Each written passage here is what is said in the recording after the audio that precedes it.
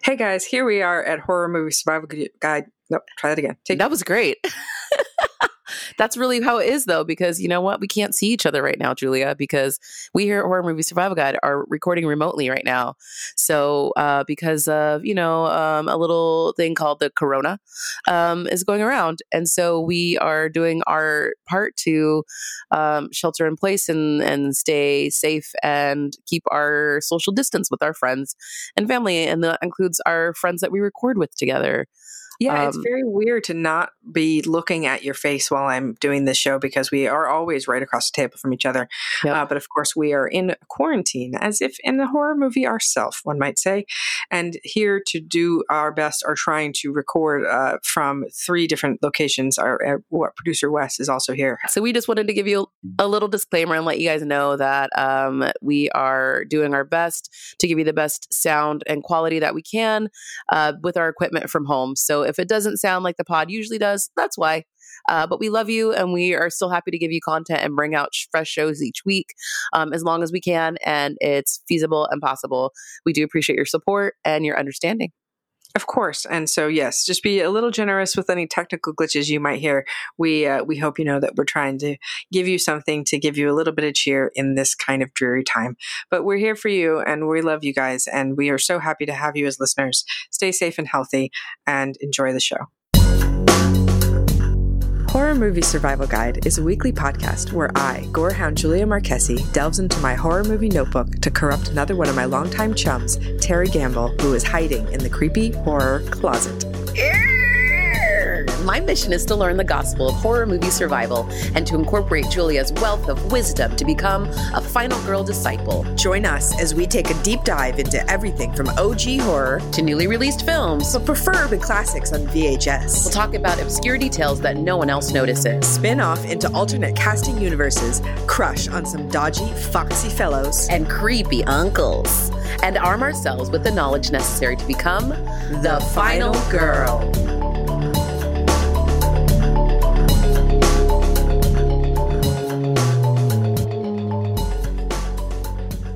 Konnichiwa, and welcome to Horror Movie Survival Guide.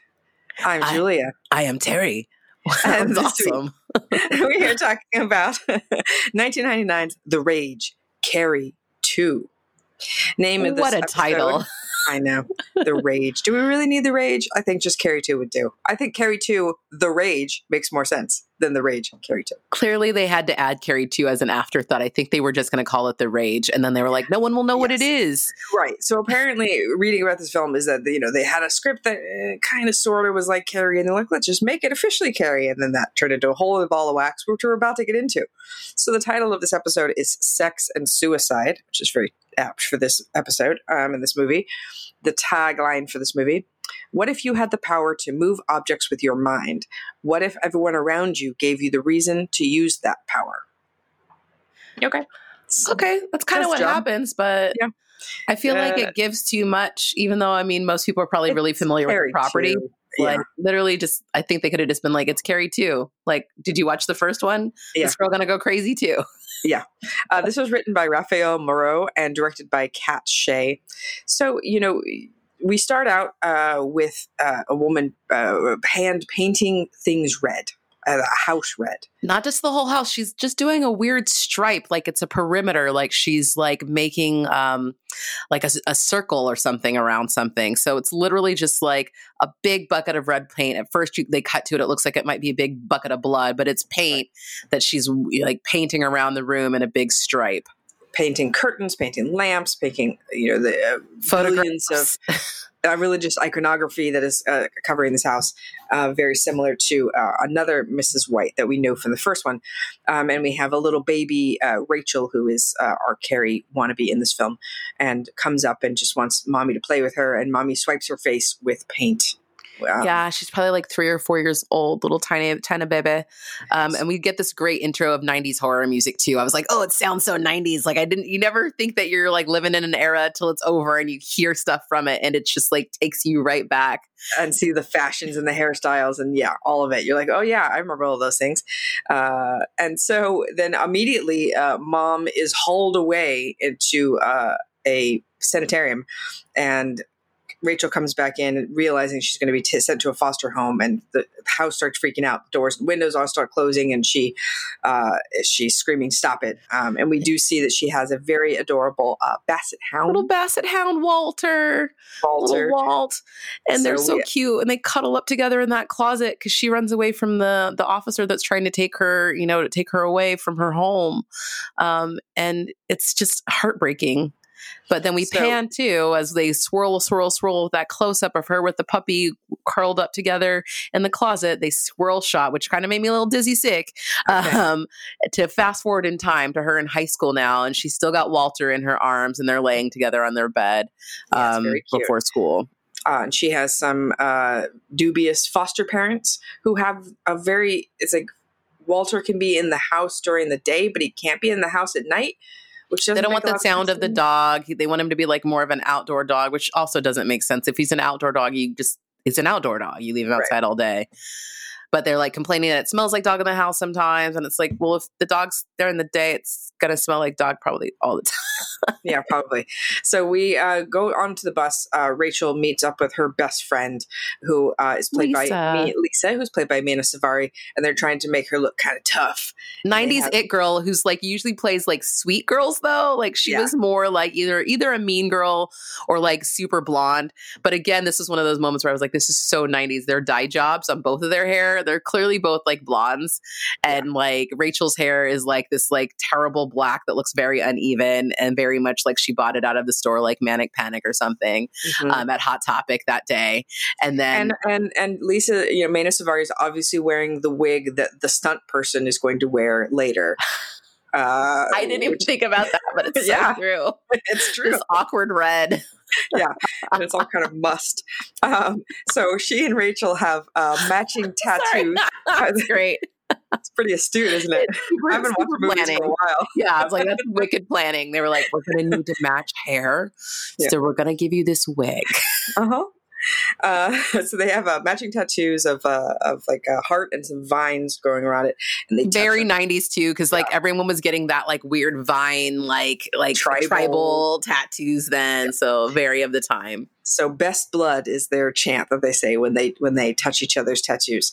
Who says that? That's awkward as fuck. I don't know what that's about. They have something. But we have this very 90s, like ska introduction to the school where like the cheerleaders are going and you got the horns going. You're like, wow, yeah. It's the high school montage, like the classic 90s high school montage. Like there had to have been somebody playing Frisbee back there. I mean, it was hacky sack.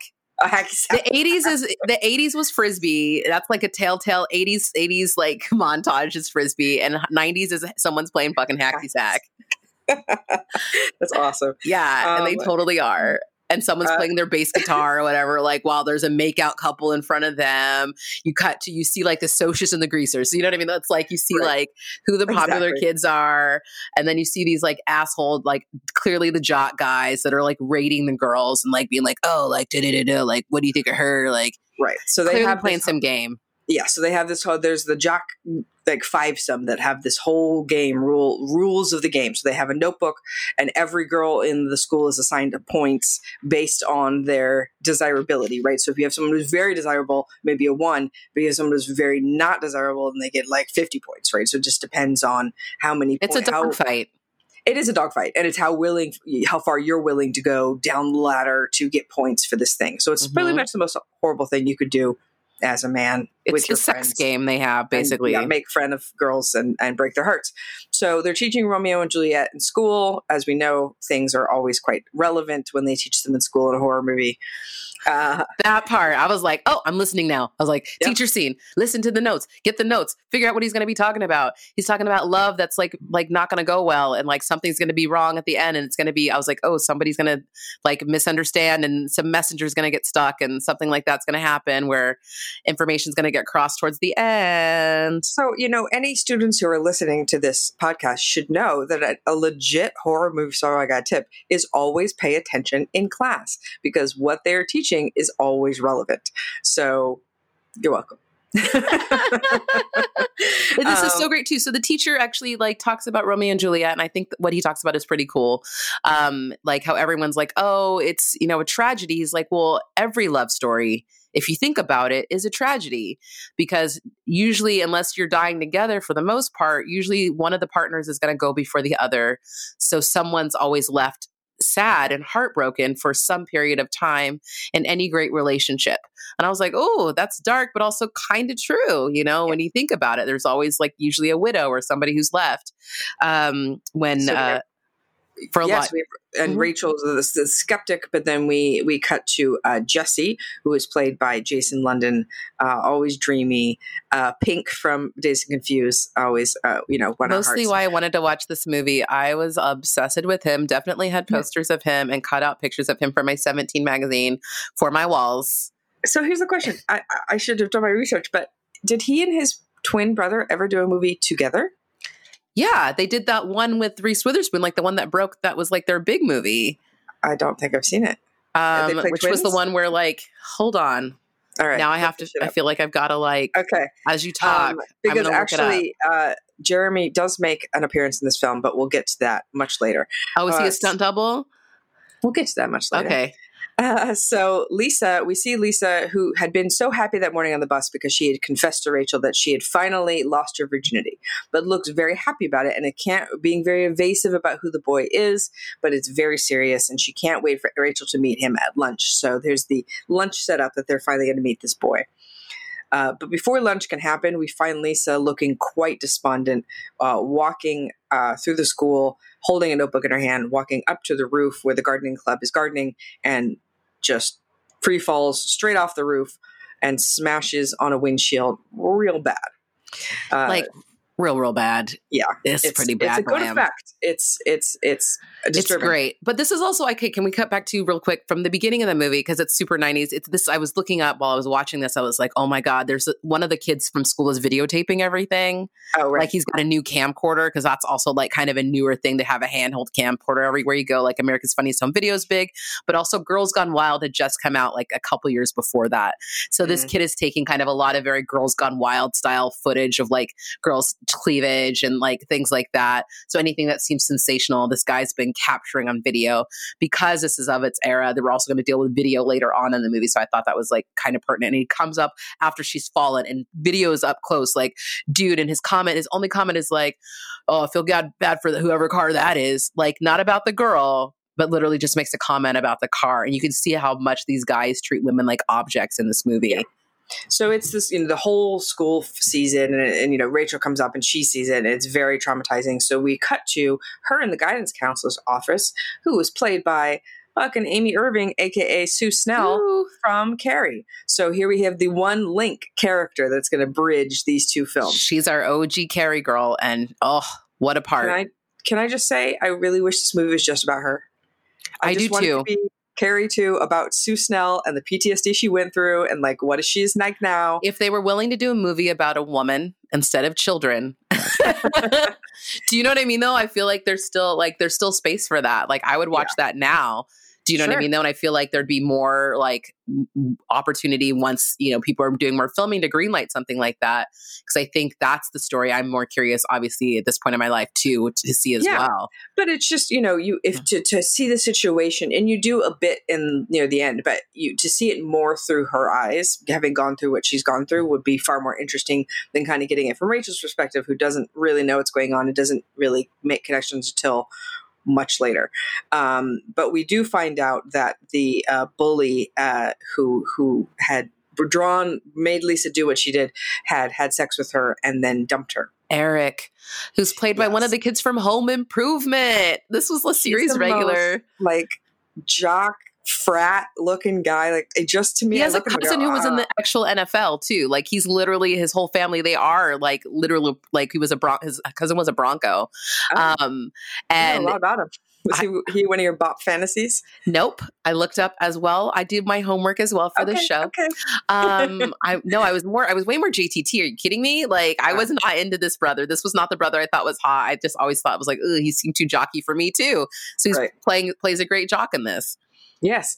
So we find out that Rachel has been works at the drive-through photomat, and Lisa had given her her film to develop that she was going to pick up after school. So this is another reason why Rachel's confused by the suicide, because she had made plans to meet the person at lunch. She made plans to pick up these photos, so it seems like a very sudden decision. So the now that Eric knows that they took a picture of them together. So now he knows this is going to be evidence used against him. So his He has jock no buddies, plausible deniability right, about being decide with to her. go see if Rachel would be possible to just give up that film, which she shoots them down. And it's not Eric that goes. His friends go as henchmen doing this. Mark And Jesse. And so, and it's interesting too, because you look at the picture and you also, from the beginning scene where he asks his friends while they're playing this game, they're like, oh, you don't think she's hot, right?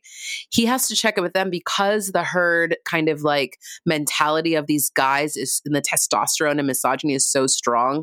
He doesn't have space that he actually seems to genuinely like Lisa. And I think he actually had a genuine connection with her. You see the photo of them and they actually look like real smiles and real happy when we cut to this photo. And you see what high school, that mentality can do to kids. Even this guy who seems like he doesn't have any sensitivity about him actually did make a real connection with her. But he is scared of what his friends will think and how they'll react to him actually connecting with one of the girls while they're playing this god-awful game of just who can hook up with the worst. But, the Sue Snell and others trying to say the severity of this group of guys that are breaking girls' hearts, and it's very upsetting. And that also they could possibly push the fact that he was 18 and she was 16, so technically it's statutory rape. So that's something that they can kind of go. So this is some serious evidence now that they're going to have in hand, and yeah, it's pretty bad. For sure. And this is when we get we get Sue talking about her, what she knows what it's like when somebody's been bullied, and we get this Carrie flashback. So they actually do a couple times in this film do flashbacks from Brian De Palma's film. So they are really trying to link it to this Carrie thing. And I think because Sue is their one little strand, they'd really try to like milk that bit. And again, like her plot so much more interesting than like the main plot. It's very interesting. And then also with like just seeing her struggle with like having the savior complex now, because she doesn't ever want to see somebody struggle like this again, and getting why she got into this, business or like working in this capacity as a counselor. I think a lot of people who have gone through trauma do often, or some sort of, do often find themselves working in the mental health profession in a way to try to help others because they've been there. On one hand, I think it's really interesting to cast Sue Snell is now a guidance counselor, because you can see like she's trying to atone for her sins, right? But on the other hand, like that's the most torturous job you could pick. And maybe it is that kind of thing where you're martyring yourself, where you're like, I have to fix this. This is the only way I can fix it. Even if it's going to be torturous for you to be in high school and see all these kids every day when everyone you knew got fried 20 years ago. And that's what the sheriff even says to her, is like, you're still trying to save that girl from 20 years ago. Like, I see you. I see what you're trying to do. So if we weren't disgusted yet by our jock buddies, we now have a scene of Jesse, who has had sex with Tracy in his car, who is the hot girl in school. And everybody's like, she's the hottest girl, the hottest you can get. She's the cheerleader. She's like the head cheerleader. She's the head bitch. She's it. So they have sex in a car in kind of a slightly secluded area. But when he exits the car, his buddies are all there, give him like applause. He's got her panties in his hand. It's the most repulsive. Like, I can't imagine anything worse than having sex with somebody who like immediately exits his car and his friends are like, yeah, man, did you fucking hit that? Like, it's he's also really drunk. Gross. Do you know what I mean? Though it looks like he had to like drink himself to do it, which is weird too. There's something off about how he is about it versus how his friends seem to be about it. Right. Because they're so happy because he's hit the hottest girl in school, but he clearly is not okay. He doesn't even care. Not into it. Doesn't like her at all.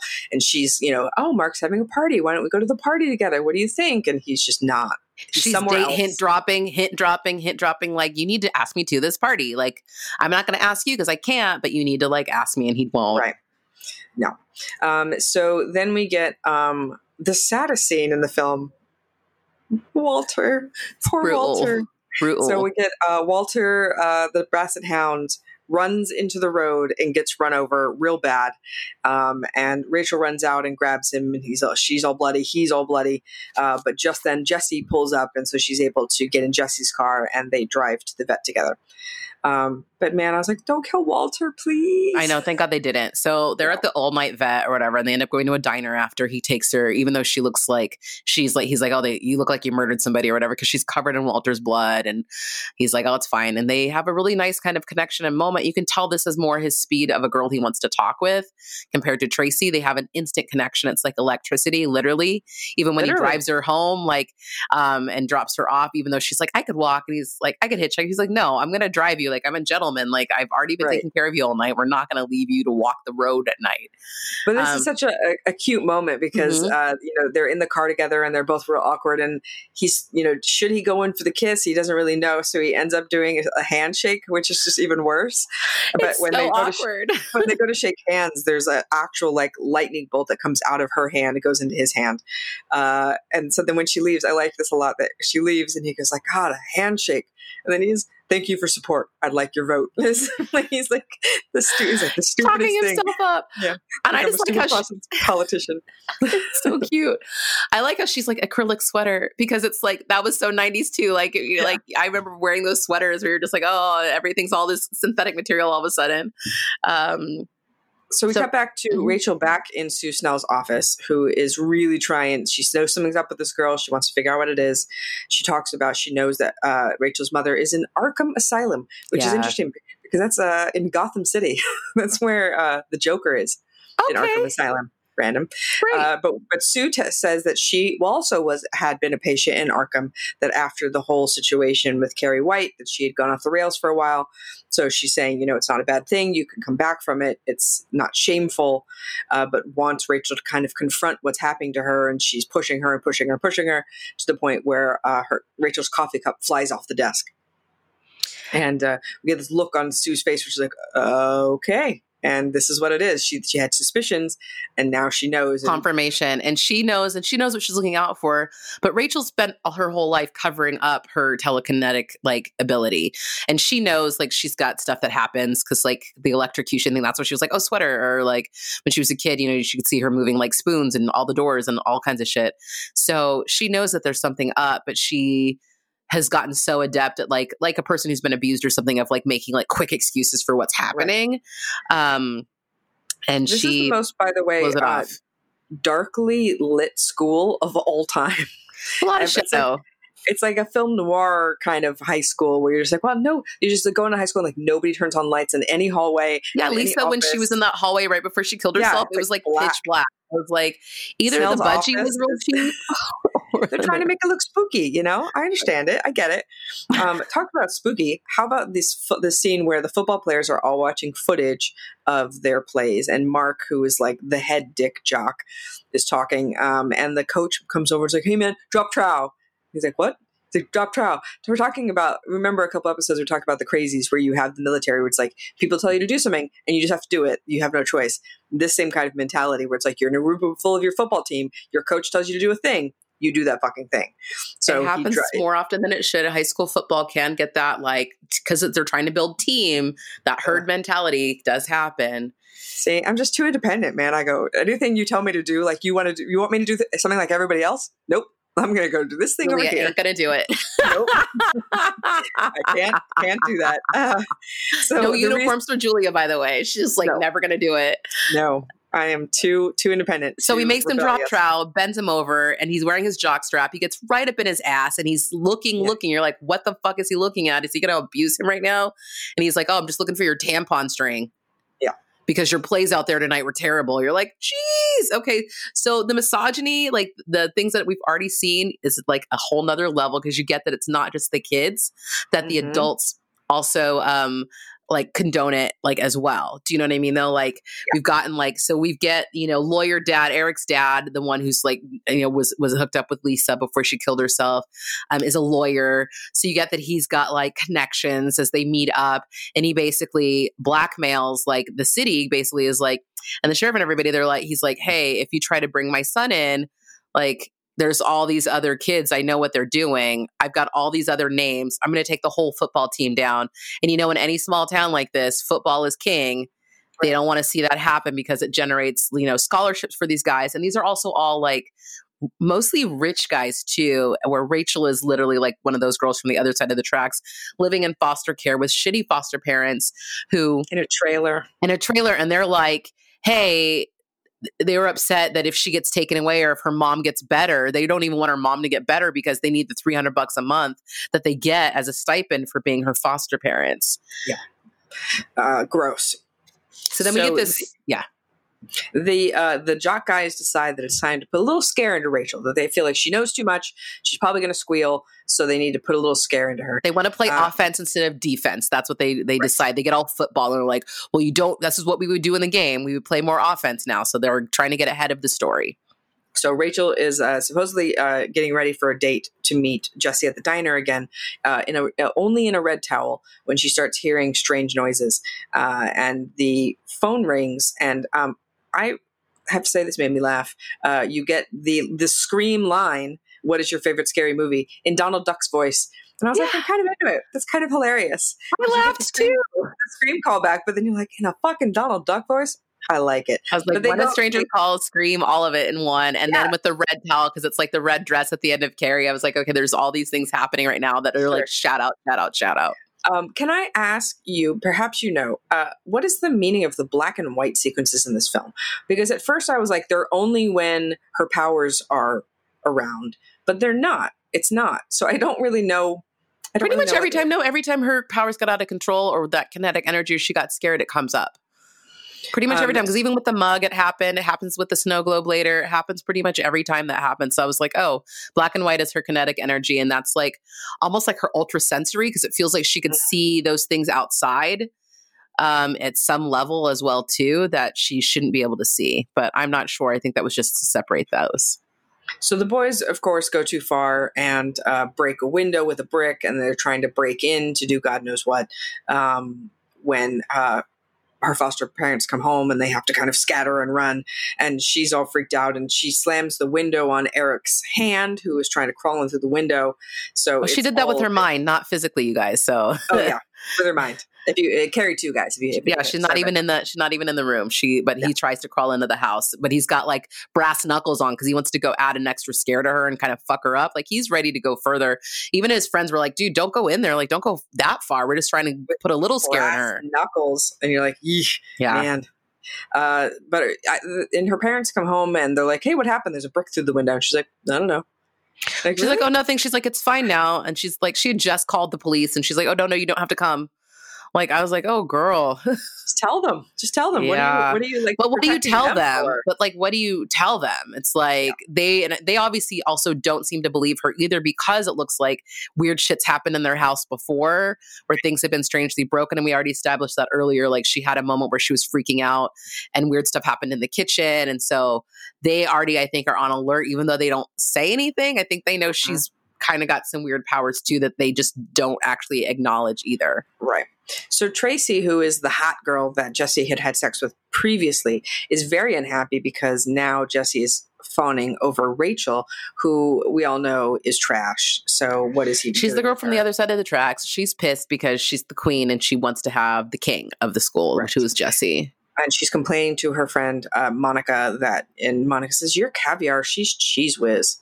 Like, okay, all right. So they, of course, the mean girl has always has to have some sort of plot, right? She's got to manipulate and connive her way to the top. So she wants to break up what's going on with Jesse and Rachel, and but Jason London's so fucking charming that you're like, I know you're an asshole and I know you're a jock bastard, but I couldn't resist it either. Like she's just like, oh, but I mean, he smiles at you like that, and the sun hits him just right, and you're just like, hot. So yes. What can you do? So they, go out and like before they go out on like this, like, is this the one? Anyway, they go out and she confesses to Jesse that she's a virgin, actually. Like they're about to like get a little hot and heavy. And he's like, oh, she's like, I want my first time to be special. Like, no offense, but like, I want some flowers at my door and I want this to be really right.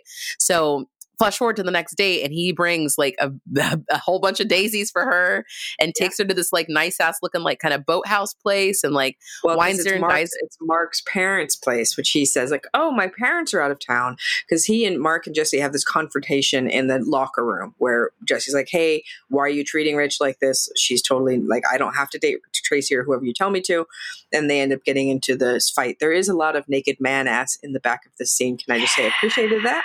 Not bad. So they have a confrontation, but then Mark comes back in this very kind of suspiciously friendly way and is like, hey man, let's make up. Everything's cool. Here's the keys to my parents' house. Their lake house. They're not going to be there. You guys go have fun. You're like, you're being suspiciously nice, aren't you? There's a lot of suspicious nice all of a sudden, because even Tracy's BFF starts befriending Rachel. They meet up in the mall while Rachel's like trying to find some lipstick for like, or just some makeup to like zhuzh herself up for. She's never really done this. Like she's always been kind of more of a plainer girl, and so she hooks her up and is super sweet to her. But it's all with the motive because she's on Team Tracy this whole time, and they're reeling her in by being kind to her. And saying, Jesse would want us to all get along, and why don't you come to this party and we'll all have fun together. Meanwhile, Sue has another test with Rachel, and Rachel ends up breaking a snow globe. So there's really on her desk with her mind. And so there's really no way for her to get out of it this time because it's real clear what's happening. And Sue was like setting up for her to happen. And so Sue's next move is to go to Arkham Asylum, where she's going to find her mother, which she does. And her mother, Rachel's mother, tells her that. But this is the point where the movie loses me, where Sue is like, "Oh, I know what this is. This is a genetic defect that the male is the carrier." Knows too much. I don't know why she knows so much. But okay, this is like when you have the Force and then you have it like midichlorians, whatever. Like you when you explain it on a scientific level, where it becomes not fantastical anymore, and then you're like, oh, well, it's not interesting anymore. You just want it to be mystical and magical. Right. You don't need explanation for it, but now you're like, but they're trying to connect these girls in a way that makes sense for like it to be called Carrie too. I get it. So I know, but it is correct. It does. It just telekinetic awesomeness doesn't necessarily need to be a defect, but we find out that actually Rachel is Carrie's half sister. Dun dun dun. They have the same father who was Roth's White. So then now you're like, okay, well now we know what happened. So now Sue goes back to Rachel, tells her what she knows, takes her to the high school where Carrie had destroyed the wreckage, high school, and is trying to let her know, like, this is what happened. This was what can happen to you. We need to talk about this because this is something you're genetically predisposed to do. And Rachel, of course, is having none of it. Right. So she's got bigger fish to fry. She's got Mark's party. Well, it just also sounds fucking crazy. You know what I mean, though? Like, and this is something she's been dealing with her whole life, and she knows she's got some stuff going on, but like the way that this other lady's setting it up, she's like been told her whole life this other person was her father. Like she's already like found kind of her way in her mind of how her life is connected, and she can't take in this new information. Plus she's also in the midst of like new love with this boy, and it's like, if this is true, then she's like, and Sue's like telling her she needs to go to this lab in Princeton and go away and like be studied. She doesn't want to be a fucking lab rat. Like, who wants to be like, okay, now that I'm this freak, be studied and poked and prodded? Who knows what that means? So I think she's like, dude, I'm just literally just got like also dealing with high school, like brought into the cool clique. Do you know what I mean though? Like, I'm dating this really hot guy. Like, I want to go be a part of that. So, but I guess like I understand that. And at 16 or 17, you probably would be like, I just want to go to this party. I don't care about this. But also, like, you've had these strange powers your whole life that you have no idea where they come from, and now you have an explanation of where they might come from. And she's not interested in exploring. It's not the explanation she wanted. No. Do you know what I mean? So she gets all dressed up for this date. She's going to go to this party. She's very excited. Puts on the red dress. We're waiting for it. And he got the daisies for her, and they do it. We got a little sexy scene where they do it at the lake house, and you're like, all right. And then this very cute, she's there afterwards, and she's sleeping on his chest. And as she's sleeping, he whispers, "I love you." So she can't hear it, but we see it, and we know that he said it. So they catch her foster parents catch her sneaking back into the house and ground her for a week. And then the football team shaves all their heads. in right before the big game, which I think is a really bad move. And it's also just a solidarity thing, and also like a very, like, again, feels very militaristic kind of a moment and thing. And it's like, you're all about to put your heads in those helmets. So it's going to feel not great after you've just like, I mean, they're all wearing their little rags or whatever underneath there too, but I'm just like, that just seemed like a bad move right before the game. But they want to show solidarity together, but Jesse refuses to get his head shaved because that shows he's not with the herd and not part of it. So Sue decides that she needs, for some reason, to sneak Rachel's mom out of the asylum, which she does, and then goes to the game. And there's this switcheroo where Tracy is now taking Jesse to the party so that Monica can set Rachel up at the party. It's a very complicated whatnot. We get to the party. It's basically a bait and switch. They set it up that he's going to be there longer so that they can set her up and mess with him and her. Well, he's not there to protect her is basically the idea. They get her drunk at this party. Mm-hmm. And they being nice to her at first, and then they're like, "Oh, hey, why don't you check out this notebook we have, which is the notebook of the game." So she can see how many points she's worth. Every guy's listed their name on a page, and then the girls they've hooked up with, and the point system is there for her to see. Right. So we see Jesse's page, and there she is, and she is worth 30 points because she is so disgusting. They can't imagine anyone wanting to sleep with her. Ouch. And also remember, we've had these video montages or video clips throughout the film of like people filming people. So these guys have actually gone ahead and had actually secretly filmed them hooking up in the lake house. And they have clips of that after they had in between. It's cool too in the back. If you watch in the back of the scene, there's a part where I was like, oh, this is really truly messed up, where they're playing the football game, but then you can see cuts of them hooking up or him like before, and you can see it like foreshadowing right before she actually sees what the hell is actually up on the screen. So it's like everyone else in the room is already kind of getting cool and hip and alert to what's happening while she's literally falling apart inside. So then we get the moment, the moment of realization for her where she's all been duped and this has all been a ploy to get at her. And I love that they pull back in the crazy Piper Laurie loop of they're all going to laugh at you just over and over. I'm like, all right, bringing it back. I like that. What I don't like is the vines from her tattoo growing all over her because now she's badass or something. It's great. Well, it's because that's why they said best blood. And I wondered about the blood because she took a little, like she put her hand in her friend's blood, like took a little droplet of the blood. And I was wondering if they had like each other's blood in their tattoo, like they did like a blood sisters thing or something. And so she's feeling like the rage from like connection to her friend and to like, these are the guys that did this to you and now they're doing it to me.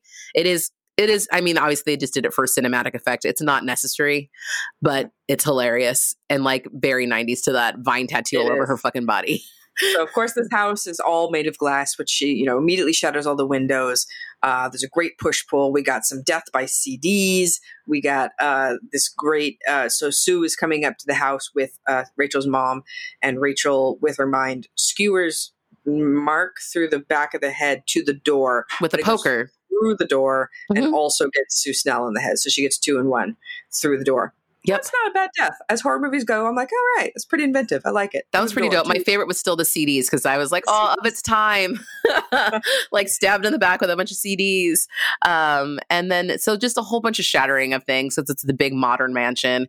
And then a bunch of bottles of booze get shattered as kids like are just, I mean, all over the floor, puddles of blood, tables are broken, everything's House broken. On fire. Yeah. And now, so everybody runs upstairs. Mark's dad has some spear guns. Inexplicably, that is their weapon. And then Arnie, one of her friends, who was one of the loser friends, he was outside, and I love this actor too. Like I had like a crush on him back in this era. Did you? Oh yeah, Eddie K. Thomas. He was in American Pie and like a bunch of those kind of movies and stuff too. And he was just adorable. But he was like, "Hey, you're going to get us into this party?" As he saw her drive up, but as the thing is burning in the midst of all this, as the chaos is happening, he was like, "Man, we're missing a killer party." Bum bum bum. I do. Apparently, they did name that character after Arnie from Christine because he is the dork. So I appreciate that. So then we have the standoff now. The people who have spear guns. Rachel is going to do something. What is she going to do with her mind? She is going to. This is a pretty good one. Monica, who is the girl with the lipstick earlier, who had duped her. Makes her glasses explode into her eyes, which kills her. But also, as she's dying, she turns around and spear guns another guy in the crotch because she can't see and she's freaking out while she's holding a spear gun. So then Rachel is shot in the side with a flare gun, which actually seems to do a good amount of damage to her. I never thought of how much damage a flare gun. I think it's just that close range right there, like right next to a body. Yeah, it's still going to burn. Yeah. So then they fall. She falls in the pool. Mark falls in the pool. They have this battle, but now the pool's cover is closing, and it's one of those automatic pool covers, and then bonks Mark in the head, knocks him out for a second, so he's knocked unconscious under the water. And then she's able to get a spear and spear her way out of that pool cover, but he is not. That's a pretty brutal way to drown as he's trying to get out from underneath that pool cover, and it's blurk. But he was an asshole, so I'm not even mad at this point. I got no sympathy. So then she goes back in, sees her mom. For a moment, it's like mom-Rachel connection, and then right back to her. Mom's like, you're possessed. You're possessed. And you're like, oh, this is where we left off, Mom. Yeah, she's taken right back. And because she sees, I mean, literally, she walks up to a fucking house on fire, and it does look like hell. And her daughter's covered in a weird vine tattoo now. So yeah, I would have some questions. She doesn't look great. And then she kills her mom. Our mom is dead because her mom leaves her basically, and she feels abandoned. She doesn't want to be alone. And then we cut to 1 year later. Well, because this is what we forgot. Jesse comes in, right? Because she wants to die, but Jesse comes in and she thinks he's in on it, and he's been duping her this whole time too. Romeo and Juliet. Right. But we cut to the scene of after sex, he had said, I love you. And he's like, look, proving it to her that he loves her. So, does she want to kill him? Does she not want to kill him? So she decides to not kill him. But she is dead. A piece of ceiling falls on her. Because she had already set up to murder him even before she knew. So she runs to save him and moves him out of the way because she had already put in motion something that was about to come down and crash on him. Once she realizes that he loves her, she decides to save him instead. So 1 year later at King's University, if you get that pun, a little Stephen King for you.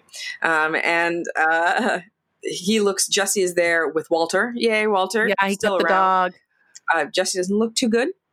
He's like they're studying, and all of a sudden Rachel comes in the window looking all pretty and beautiful. And he's got a picture of her on his little thing. He's like, what, you're here?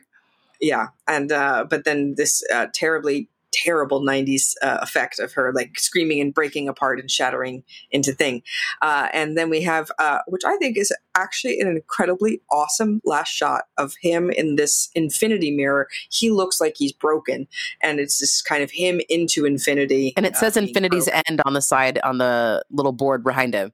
Oh, does it? Yeah, it literally says Infinity's End. Like that's like the sticker that's right behind him on the cork board or whatever. So I paused it to, it's a very specific look that you can't really get with a camera because your camera can't really angle that way to get infinity that way.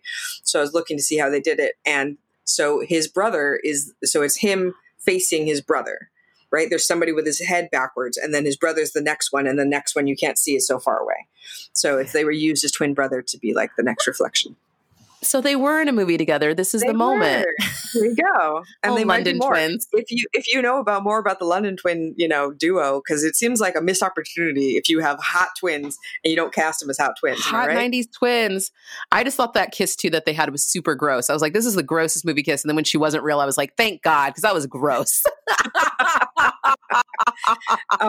So, I don't think this movie is particularly good. I think there are certain moments that are okay, but I feel like this is not the sequel that I want. And when you're looking from a movie as iconic as, Carrie, which not only launched, Brian De Palma, but also Stephen King, you're taking on real big shoes. And I don't feel like this movie fills those shoes. Not at all.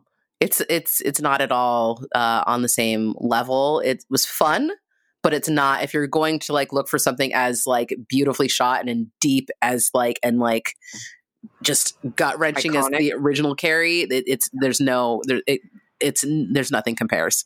No, and I've actually my friend Matt Dynan and I went on a thing where we watched all of the Carrie, all of them, all the adaptations. Mm-hmm. There's also a TV adaptation, and then there's the one with Chloe Grace Moretz, and none of them were very good at all. So the De Palma one definitely ranks high.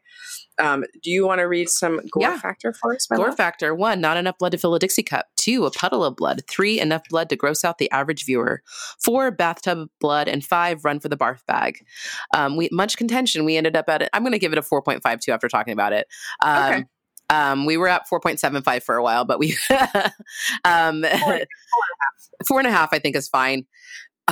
It's, there's all that. It's mostly at the end, like the most of the stuff. It's from the suicide at the beginning. And like Mina Savari's like freaking, head being busted on a freaking windshield, and the blood that comes from that, and then the end where she just brutalizes all these kids and people and spears them in heads and things like that.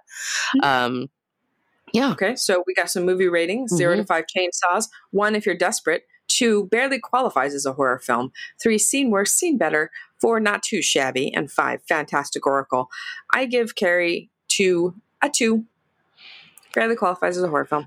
I'm going to give it a 3. I feel like I've seen some stuff that's so much worse and so much stuff that's so much better. It's really smack dab kind of in the lower middle for me. But yeah, not my favorite movie, but it was a fun time capsule to oogle and ah over Jason London any old day. And it was fun to hear the 90s music and see the 90s montage. There was like even a super soaker in that first scene. Like, I mean, like all the like little shout out to 90s and shit. He was drinking Mountain Dew. Yeah. I mean, it's me, Jesse. It's a lot. It's a lot of just like, oh, wow, what a time. And the Kodak film and everything. So I'll give it for that. All right, cool. So there is The Rage, Carrie 2. Next week, we're going on to be talking about a movie that I'm really excited to talk about because I love this filmmaker and I love this film. We're going to be talking about Adam Green's Frozen. We are not talking about Disney's Frozen, as you might suggest from this the title of this podcast, Horror Movie Survival Guide. And I will say that I have seen Adam Green's Frozen. I have not seen Disney's Frozen. What? So have you not seen? Somebody made a trailer like that. They cut it like a horror movie. Okay. Do you want to build a snowman? And it's like really like it's pretty great. So I might have to repost that. I was just cheesed off personally when Disney's Frozen came out because I was like, man, there's already a movie called Frozen. You can't do that. But it's called Disney's Frozen, and it's pretty fucking good. I cried, and it's one of my favorite Disney movies of all time, and I love it. I've heard that I need to let it go, is what I've heard. Honestly, yeah. Don't hold it back anymore. I think you need to watch it. I'll put it on my list, low on my list. Thank you for listening, and we hope that you will join us next week. Please check us out on Facebook, Twitter, and Instagram. Also, our Patreon, if you are so inclined to subscribe and support artists. Are we artists? I think so. Artists like us, podcasting artists, those are the new hip things, aren't they? Totes. That's new and hip, right? We are new and hip. We will see you next week in a new and hip way to talk about Adam Green's Frozen.